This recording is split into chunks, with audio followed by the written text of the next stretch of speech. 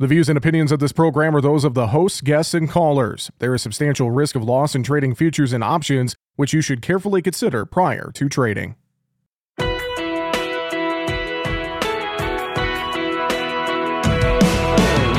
Bringing you the ag information you need. This is Market Talk, produced by the American Ag Radio Network. Now, here's your host, Jesse Allen.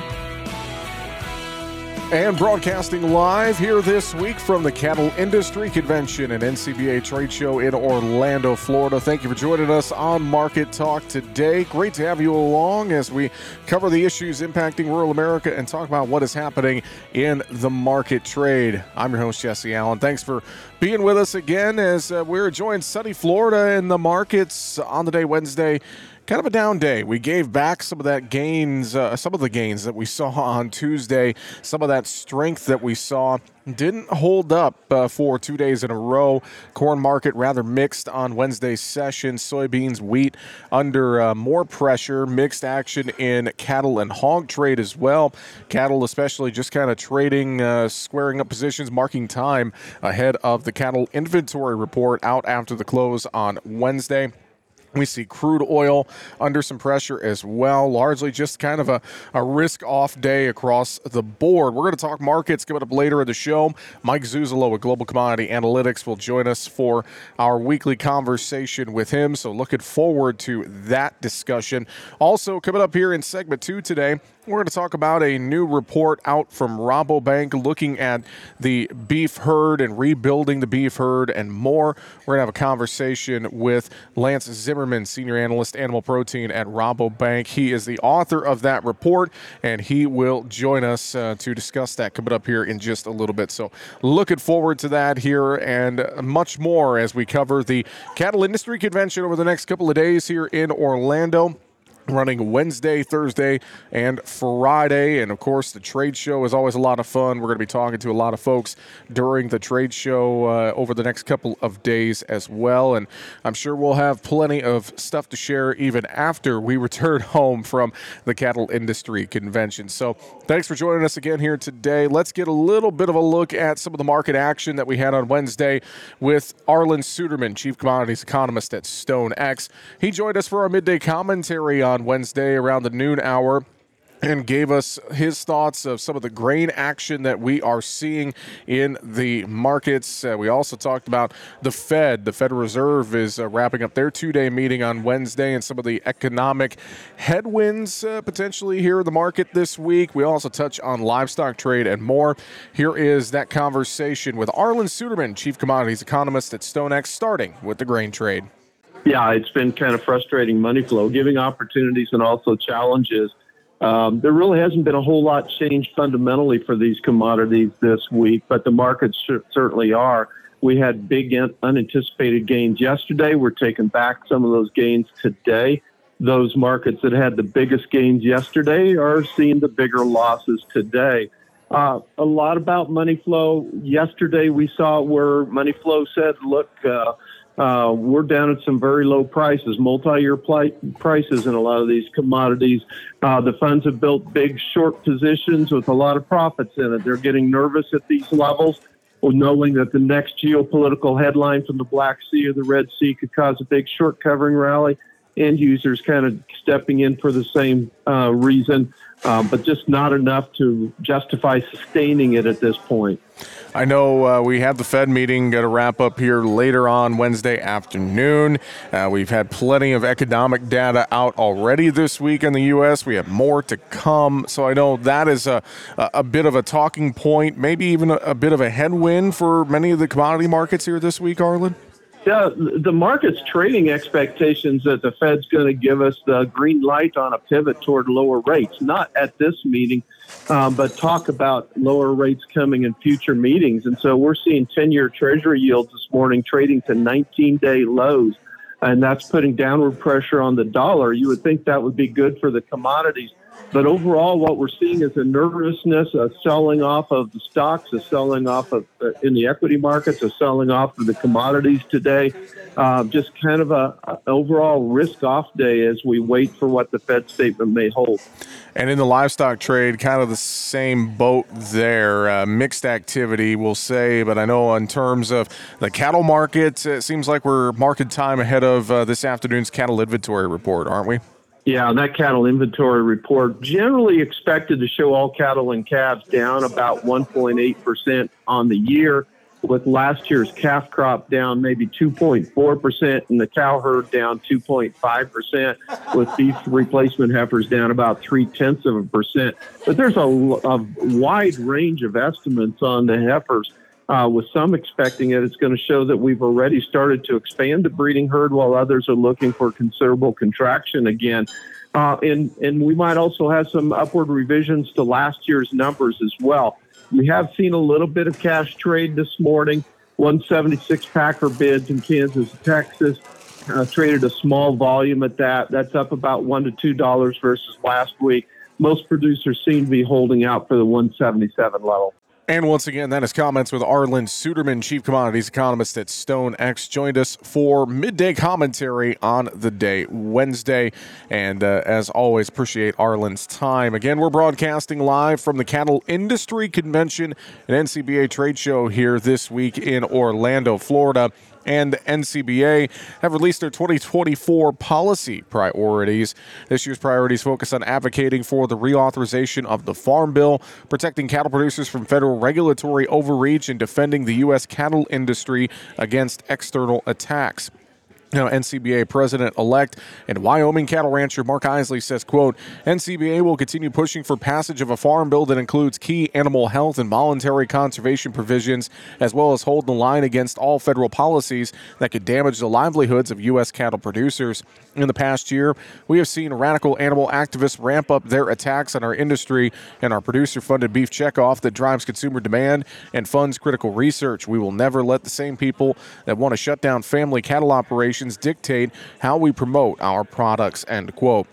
NCBA's policy priorities include securing the reauthorization of the animal health provisions in the 2018 Farm Bill and advocate for expanded funding of the National Animal Vaccine and Veterinary Countermeasures Bank to protect against foot and mouth disease. And they also want to defend the U.S. cattle industry against those radical animal activist groups that they say want to end cattle production, including the beef checkoff. They want to fight against misguided Endangered Species Act rules and any expansion of bureaucratic red tape under the National Environmental Policy Act.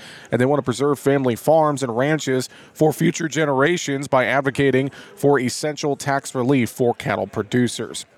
Now, Isley added as well that, quote, despite our success last year in finally reducing the size and scope of the onerous waters of the U.S. rule, many more misguided regulations have been proposed that undermine the voluntary conservation work of cattle producers.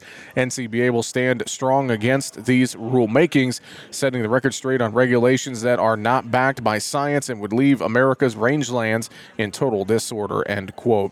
So again, the National Cattlemen's Beef Association releasing their 2024 policy priorities here during the Cattle Industry Convention and NCBA Trade Show in Orlando, Florida.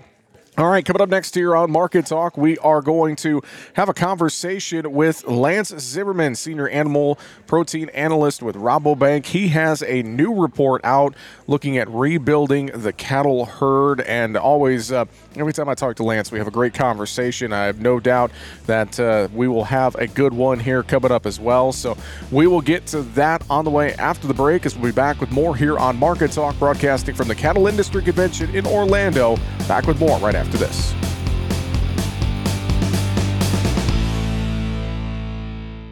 If you miss an episode of Market Talk, you can listen back to the show anytime. Just search for Market Talk on your podcast platform of choice, and you can hear past episodes of the program on demand. Make sure to subscribe to the Market Talk YouTube channel. You can watch our latest interviews with top market analysts in the country, find bonus content, and much more. It's easy. Just go to youtube.com/@MarketTalkAg and hit the subscribe button. Or you can search for Market Talk Ag on YouTube. Market information that matters to you on Market Talk. Now, back to Jesse Allen.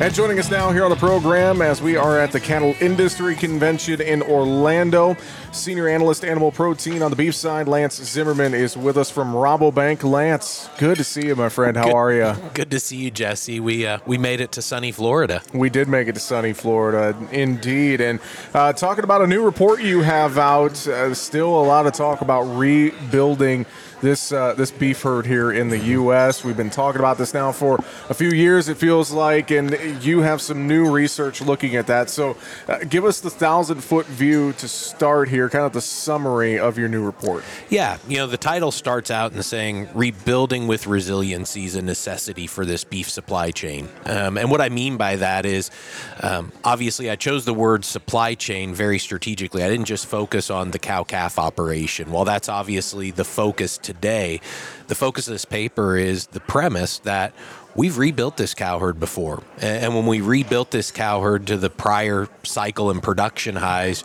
we did so and then looked around and realized there wasn't enough hook space to process all the cattle we built the herd out to. And it resulted in massive profitability for the packing segment and a lot of financial pain for the cow-calf producer. Now we're in a situation where the cattle inventory report that's coming out this week is going to talk about the cow herd drifting to the lowest numbers probably since the early 1950s. Yet we've already added back 12,000 head a day in weekday packing capacity, and there's another 12,000 to 15,000 heads still coming these next several years, and the cow herd's not even rebuilding yet. And so the paper dives into why that's happening. It dives into some of the challenges that exist because of that, and then obviously offers some solutions that the industry can look at for a way out, for a different path forward than the path we've been on. Well, it's been a very volatile time for the cattle industry, I feel like. You think about the markets and where prices have been. We've come down a little bit, but still very, very good prices, on the board, good prices at the sale barn, in feedlots, etc. But yet, we're starting to get to that point where I feel like we've been talking about, okay, we're going to bottom out here and start rebuilding this thing. And I think we're finally kind of at that point, Lance. I think you're right, Jesse. I think that's an accurate assumption. As we look at prices today, where they were in 2023 compared to where they were at the lows of this current uptrend that we've been in, fed cattle and feeder cattle prices are both up about 60% from those pandemic lows. The challenge is the corn market is up about 60% from its lows during its run. Diesel fuel prices about 60 to 70% higher than where they were during the lows in the pandemic era. Interest rates are 135% higher than where they were pre-pandemic. And so a lot of this cattle market price appreciation that we've seen, to your point, was perfectly well said. It's been a great run, but it's in a lot of ways only made the cattle producer whole again. So what we need going forward is either some more consistency in that uptrend going forward, but then we also need it to come with the caveat of input prices need to stay where they are or get softer. And really, we talk about the cow-calf producer needing two things to rebuild: profitability and pasture conditions that are favorable. We've probably solved the profitability side of the equation. If we can continue to see some modest increases on cattle prices now that we've kind of got caught back up against the higher cost structure we've been in, we can get the cow-calf producer at least feeling somewhat optimistic about the prospects of making that 5 to 10 year herd investment for that new bred female. Sure. The other side of it, though, is weather. And as we look at it, we not only had volatile markets, we've had volatile climate patterns, too. We went from massive drought in 14 and 15 preceding that to massive abundance of moisture to, again, drought. And right now, we're kind of in this in-between awkward place. We've had some good winter precipitation, but a lot of the long-run climate models are saying we're going to transition out of this El Nino and back to a La Nina again. If that happens, we're going to be back into dryness throughout the Central Plains, right where cow-calf country resides. Yeah, very, very true. You have a section in here in your new report, Beef Consumers Need to Incentivize Ranchers. That catches my eye. I want to talk about that a little bit with you because I feel like that is something that ties in with the whole economy and more, and our consumers here domestically Are they gonna keep buying beef, and not just any beef, but good cuts of beef, etc.? I mean, talk about how the consumer can play a role that could be beneficial, hopefully, to cattle producers here in the year ahead. Talk about that a little bit. Yeah, one of the cool things in the paper that I go into is trying to solve this question that's being asked this week. It was asked a year ago at this convention of how high can prices really go? Yeah. And what I did was I started at the consumer level, and I looked at how much it would take from a minutes of labor standpoint for the median household to purchase a pound of choice beef or a pound of ground beef. Mm-hmm. And what's interesting is during the previous cycle highs, we peaked that metric in terms of the number of minutes the U.S. consumer had to work to put a pound of beef on their table. It equated to, in that 14-15 cycle high period, an annual high of about 14 minutes is what it would take for them to pay for a pound of choice beef, and about 10 minutes of labor to pay for a pound of ground beef. As you look at where we are today, we're at about 13 minutes for a pound of choice beef and about 9 minutes for a pound of ground beef. So we have some room to go back to those prior highs, because obviously consumer incomes have trended higher, and the growth in consumer incomes has actually outpaced the recent uptrend in retail beef prices. And so if we use those metrics, we make an assumption for where income can continue to grow, we can get to a point where today, choice beef prices are approaching $8 a pound. We could get to a place where, still without overly stressing the consumer, choice beef prices could go to an annual average of around $9.50 a pound. Mm-hmm. Ground beef prices are sitting there around $5.50 to $6 a pound today. We could actually see those ground beef prices increase to $7.50 a pound, just to get back to some of those old norms. So there is upward mobility then, as we think about those higher retail prices translating back to higher cattle prices for cattle producers. Well, and I think about this too, and I always say this when I think about consumer demand in beef. If someone wants a steak, they're going to buy a steak. Yep. We've learned that time and time again. But I think with the way interest rates and things like credit card debt and the overall economy has been, that sometimes maybe we're not consistently buying that nicest cut. Maybe we're backing down a cut, something like that. I mean, that's something that I guess I want to keep an eye on here in the year ahead, as far as some of those trends, just to see if some of these price changes you're thinking about and talking about, is that reflected in some of our domestic demand? Are we getting some different cuts of beef? Or are we getting, different types of ground beef at the store instead of what we would maybe normally get if we're trying to pinch a few pennies? I think you're right. As we talk about demand, oftentimes it's not necessarily trading out, it's trading within. And I think that when we look at the beef consumer today, we like to talk about beef demand in aggregate. And we've found out some amazing things about the consumer through even just looking at it through an aggregate beef demand lens. But to your point, I think we have a group of consumers today that they're beef evangelists, so to speak. They're going to buy beef regardless of price point, and they're going to recognize exactly what they want, whether that's a production attribute, whether it's a product quality attribute, whether it's just a specific brand that they identify with. They're going to buy it regardless of price point. And then there's a group of consumers that, to your point, it's an economic decision. Yeah. It's a budgetary decision. And that's a totally different consumer group than that other one mentioned prior to this.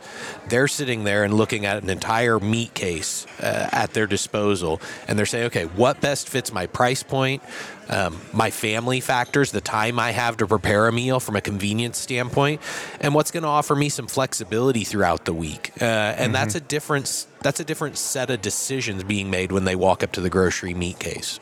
Definitely. Final thoughts, got about a minute or so here. Do you expect volatility to continue in these cattle markets overall? Yeah, we do. And that's why this paper is focused on resiliency. One of the things that I say is the volatility is here to stay. So what are some solutions to combat that?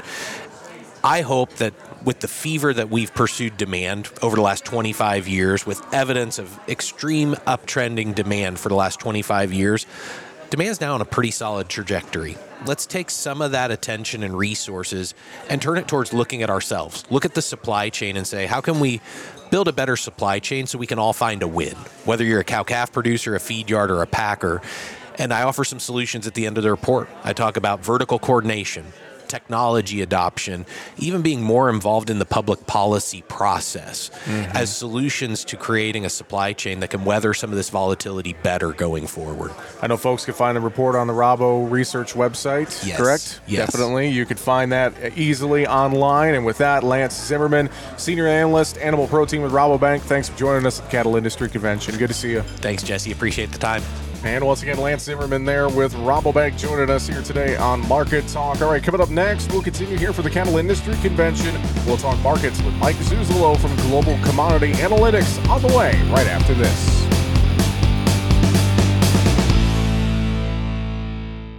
If you miss an episode of Market Talk, you can listen back to the show anytime. Just search for Market Talk on your podcast platform of choice, and you can hear past episodes of the program on demand. Make sure to subscribe to the Market Talk YouTube channel. You can watch our latest interviews with top market analysts in the country, find bonus content, and much more. It's easy. Just go to youtube.com/@MarketTalkAg and hit the subscribe button. Or you can search for Market Talk Ag on YouTube.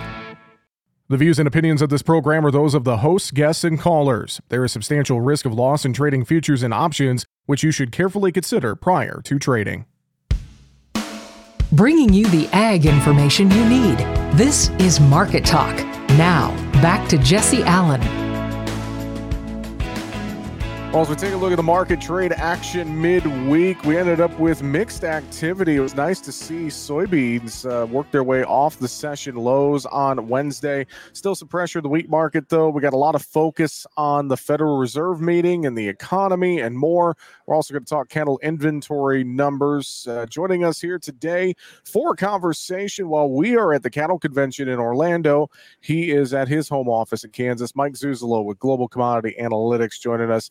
Mike, good to talk to you, my friend, and a very busy day in the markets as we're ending the month of January on Wednesday, and we got that Federal Reserve meeting wrapping up after 2 days.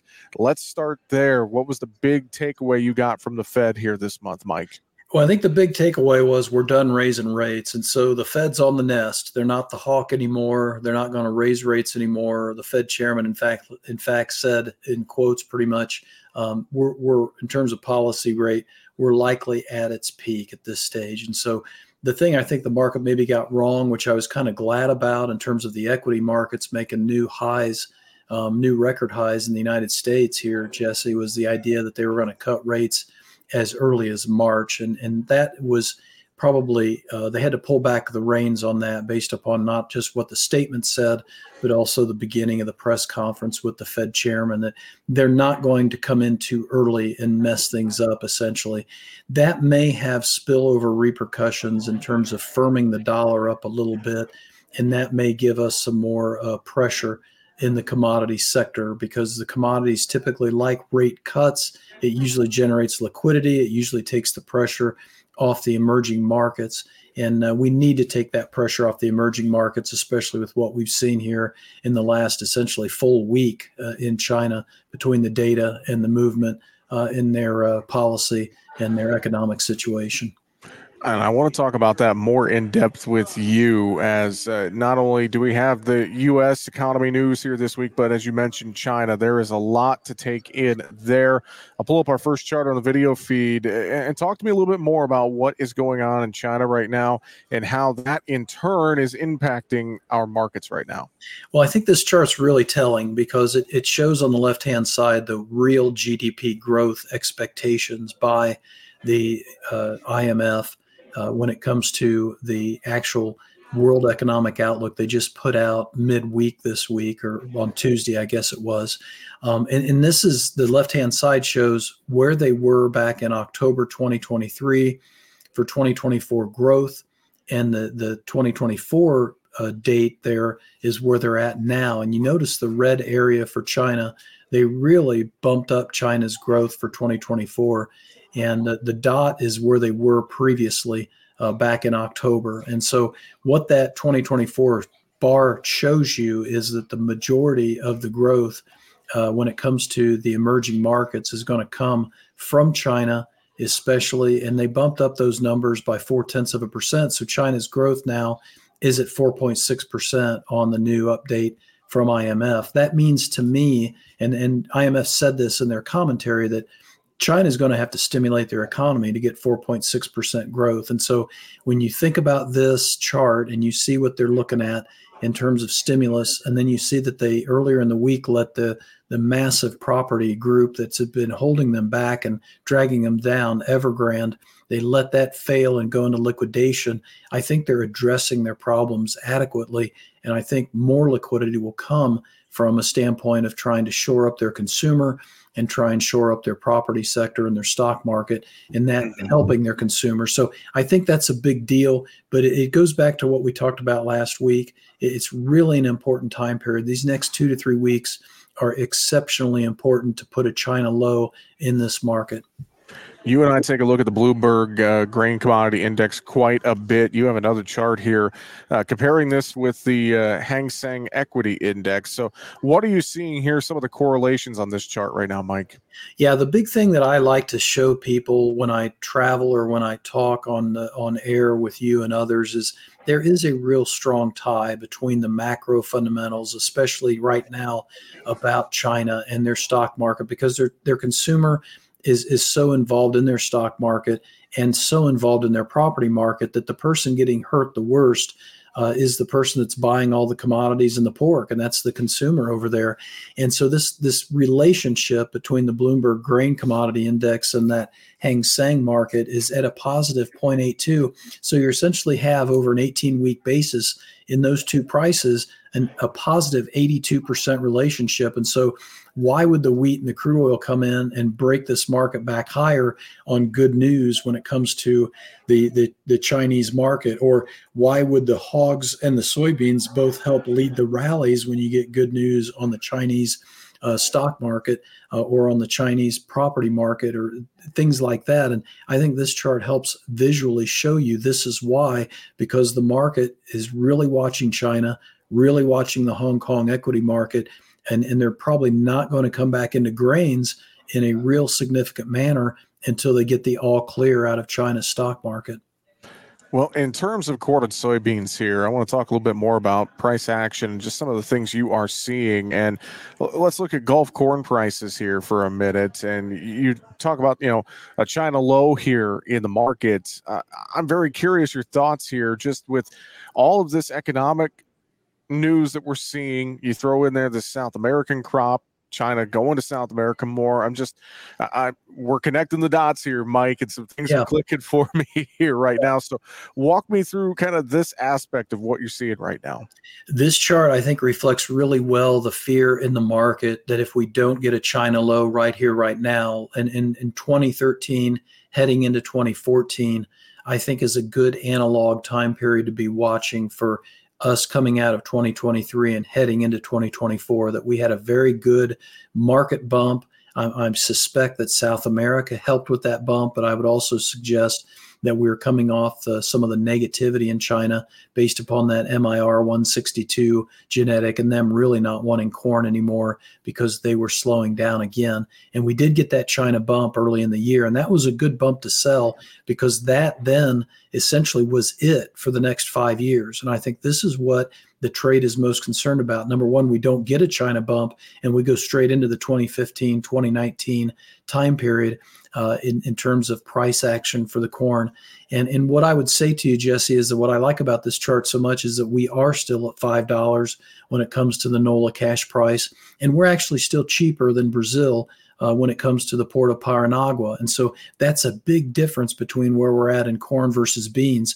We're talking about being $2 more expensive in soybeans at our Gulf versus the port of Paranagua, and bringing soybeans into the Southeast this week by some reports at about $1.35 underneath the March futures. But this corn chart shows us that we've got a cash market that's still supporting us, and there's less need for us to go lower. So I think this is why I say this next 2 to 3 week time period is so critical. The month of February is critical between the WASDE report, the base price for crop insurance for corn and beans, and China. These things just can't be underestimated and overlooked. And so if you don't do anything else in the month of February, now that we've closed out January, elevate your marketing plan because this is a crucial time period. Let's look at the monthly corn continuation chart as well, just to kind of add in with our discussion. Anything you are seeing here on these corn charts as well? Any other indications we need to keep an eye on, Mike? Yeah, we're going to close with a multi-month, multi-year low close when it comes to the corn market, even though the weekly chart is giving a buy signal. This monthly chart after Wednesday's end of the month trade just looks really, really tough. The only good thing you can say about it is that we're extremely oversold in those stochastics where that blue arrow pointing down is. We're near the zero line when it comes to both the slow and the fast stochastics. And so that would suggest to me it would not take much for the market to create a short covering wave. And that goes back to where the funds are at over 270,000 net short contracts right now. So I highlighted here again the 2015 time period through 2020, just to give you an idea of what the corn price did. I think we had an average price of around $360 in 2015 for corn. So that early April, May top in the 2014 corn market was certainly something that, looking back on, was a great place to hedge. And that's kind of the model type mindset I have. Last thing I'll throw out is I did cut my value levels by 15 cents since this last WASDE report. However, I still think we're underneath the cheapest value for corn from a world supply demand mindset, because I still think that Brazil's got issues, and they're issues that neither Argentina nor any other country can really help offset at this stage. Another big difference between beans and corn: bean bulls out there are being fought and beat up against the bean bears, saying, look, we did 195 in terms of bean production last year. When it came to Brazil, Argentina, Paraguay, we're probably going to do 215 to 220 this year because Argentina and Paraguay are going to pick up the slack. I don't see that as much in the corn side. Well, once again, we're having a conversation today with Mike Zuzolo from Global Commodity Analytics. He's joining us here while we're broadcasting live at the Cattle Industry Convention. He is back home in Kansas, taking a look at these markets here as we wrap things up on Wednesday. Again, kind of mixed activity. We're going to continue our conversation with Mike coming up here in just a minute. Some of the closes: March corn up a half penny, 4.48 1/4. July corn down 3/4, 4.66 1/2. December new crop corn down a quarter penny, 4.80. March beans 3.5 higher, 12.22 1/4. July up 5.5, 12.41 3/4. November beans 2.5 higher, 11.99 3/4. Soybean meal for March up 5.30 a ton, 368.30. March bean oil up 2 points, 46.02. March Chicago wheat 10 1/4 lower, 5.95 1/4. March Kansas City wheat down 8 3/4, 6.22. March spring wheat down 7.5, 6.92 1/4. In livestock, February live cattle 67 lower, 177.35. April down 105, 180.70. Feeders March 117 lower, 240.15. April down 85, 246.15. February hogs up 50, 76.35. April down 7, 84.82. Back with more here on Market Talk, on the way right after the break. Make sure to subscribe to the Market Talk YouTube channel. You can watch our latest interviews with top market analysts in the country, find bonus content, and much more. It's easy. Just go to youtube.com/@MarketTalkAg and hit the subscribe button. Or you can search for Market Talk Ag on YouTube. If you miss an episode of Market Talk, you can listen back to the show anytime. Just search for Market Talk on your podcast platform of choice, and you can hear past episodes of the program on demand. Market information that matters to you on Market Talk. Now, back to Jesse Allen. We are talking today with Mike Zuzolo from Global Commodity Analytics. Mike, I want to make sure we have time for cattle here, but I also want to look at the soy market too. Soybeans had a nice rally off the lows on the day Wednesday. Talk to me about that and some of the world prices you're watching right now. Yeah, this world chart really is all telling. I mean, as I said a minute ago, we're talking about, $60, almost $70 a ton being more expensive. That's $2, roughly $2 a bushel more expensive at the Gulf of Mexico.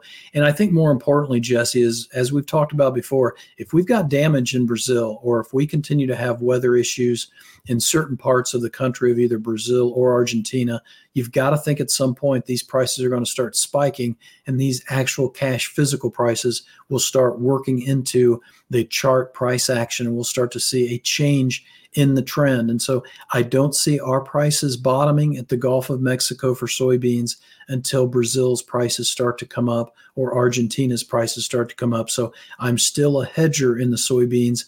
I put on puts, this recommended puts this week for clients and subscribers when we took out those January crop report lows on a closing basis. I'm sure glad I did the puts, because I thought to myself in hindsight, I'm glad I didn't do cash sales from a standpoint of the reaction of the market going back up with this China news being more positive in some respects. But what if I had not gotten that China news from the IMF? What would have happened in terms of downside potential? So I think having a floor underneath you in the beans is a really good idea.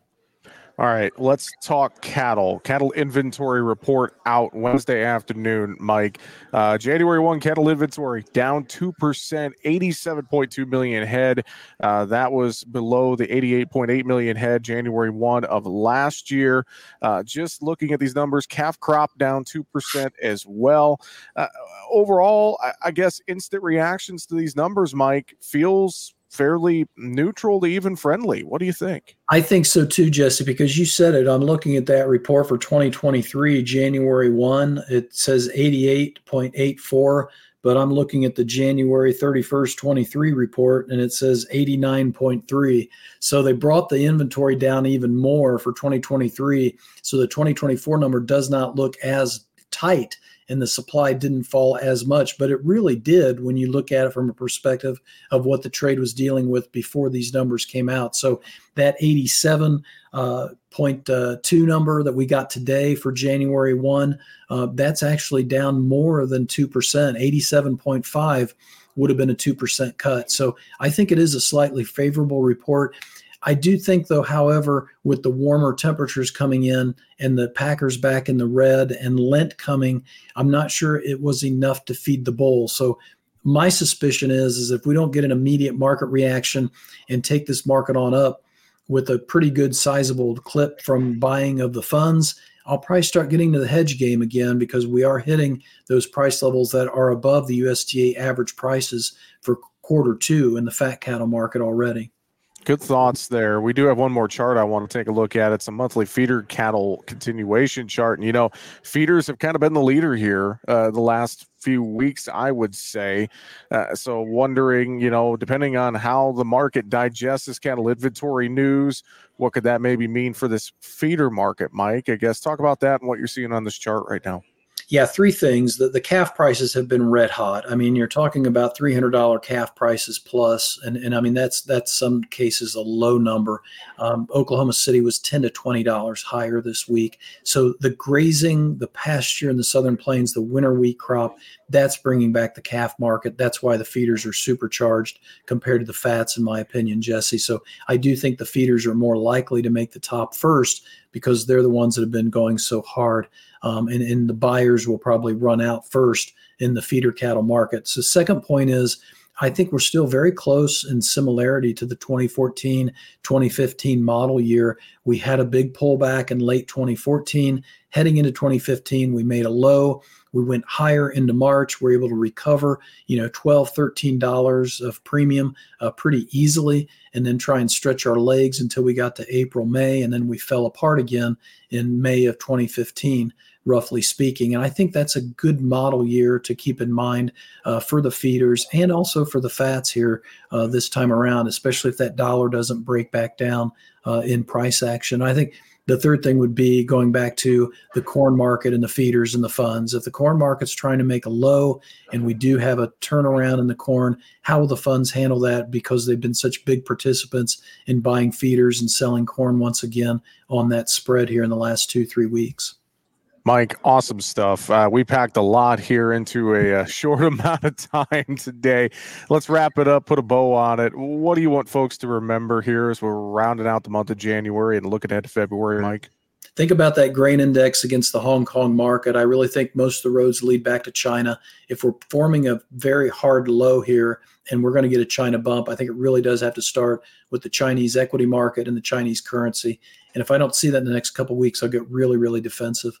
Fantastic. If folks want to reach out to you for some advice or look at your analysis, how can they get a hold of you, Mike? globalcomresearch.com, and it's globalcom with 2 M's, research.com. Lots on there to look at, including product services and a free trial offer. Fantastic. Globalcom with 2 M's, research.com. With that, Mike Zuzolo, Global Commodity Analytics. Thanks for joining us. Appreciate it as always. We'll talk to you next week. Thanks, Jesse. And tell the cattlemen and women down there hello.